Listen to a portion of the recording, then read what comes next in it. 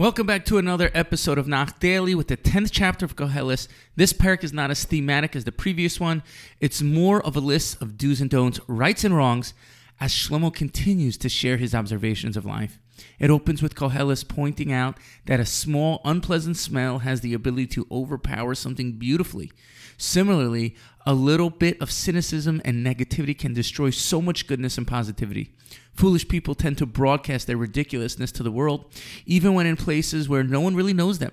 Pasuk 4 says, Imruach hamoshel ta'al alecha, mekoimcha al tanach, ki merape yaniach chateim gedolim.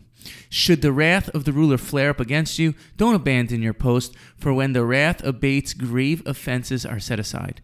The Targum explains that if the Yetzer Hara flares up, stay firm and hold your ground.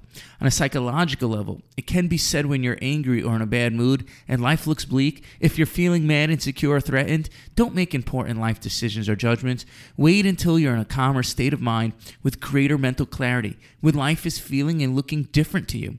As our thoughts change like the weather, Shlomo is teaching us that if we just wait a little bit for our minds to settle, we'll be in a better place to make judgments. In Psukim 6 and 7, Shlomo relates that the world seems upside down as he's seen rich people worse off than slaves and slaves rising to the status of nobility. The chapter continues listing Shlomo's various observations. If you dig your own pit, inevitably you'll fall into it. A person who doesn't tend to his needs will ultimately burn out. A sword needs to be sharpened or it will be dull. Soldiers need to constantly be encouraged to be victorious, and a snake always hisses before it's about to bite. Therefore, if you have to take care of your needs in order to be successful. In verse 12, Shlomo begins to speak about the virtue of using your words properly and wisely, in contrast to someone who speaks thoughtlessly and gets himself into trouble. In verse 16, Shlomo expresses his dread of a kingdom run by a foolish king with an attitude of spite and vengeance.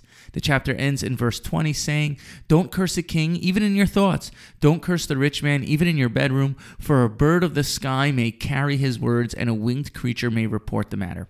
Stay tuned to the next episode of Nach Daily. Thank you for listening and have a wonderful day.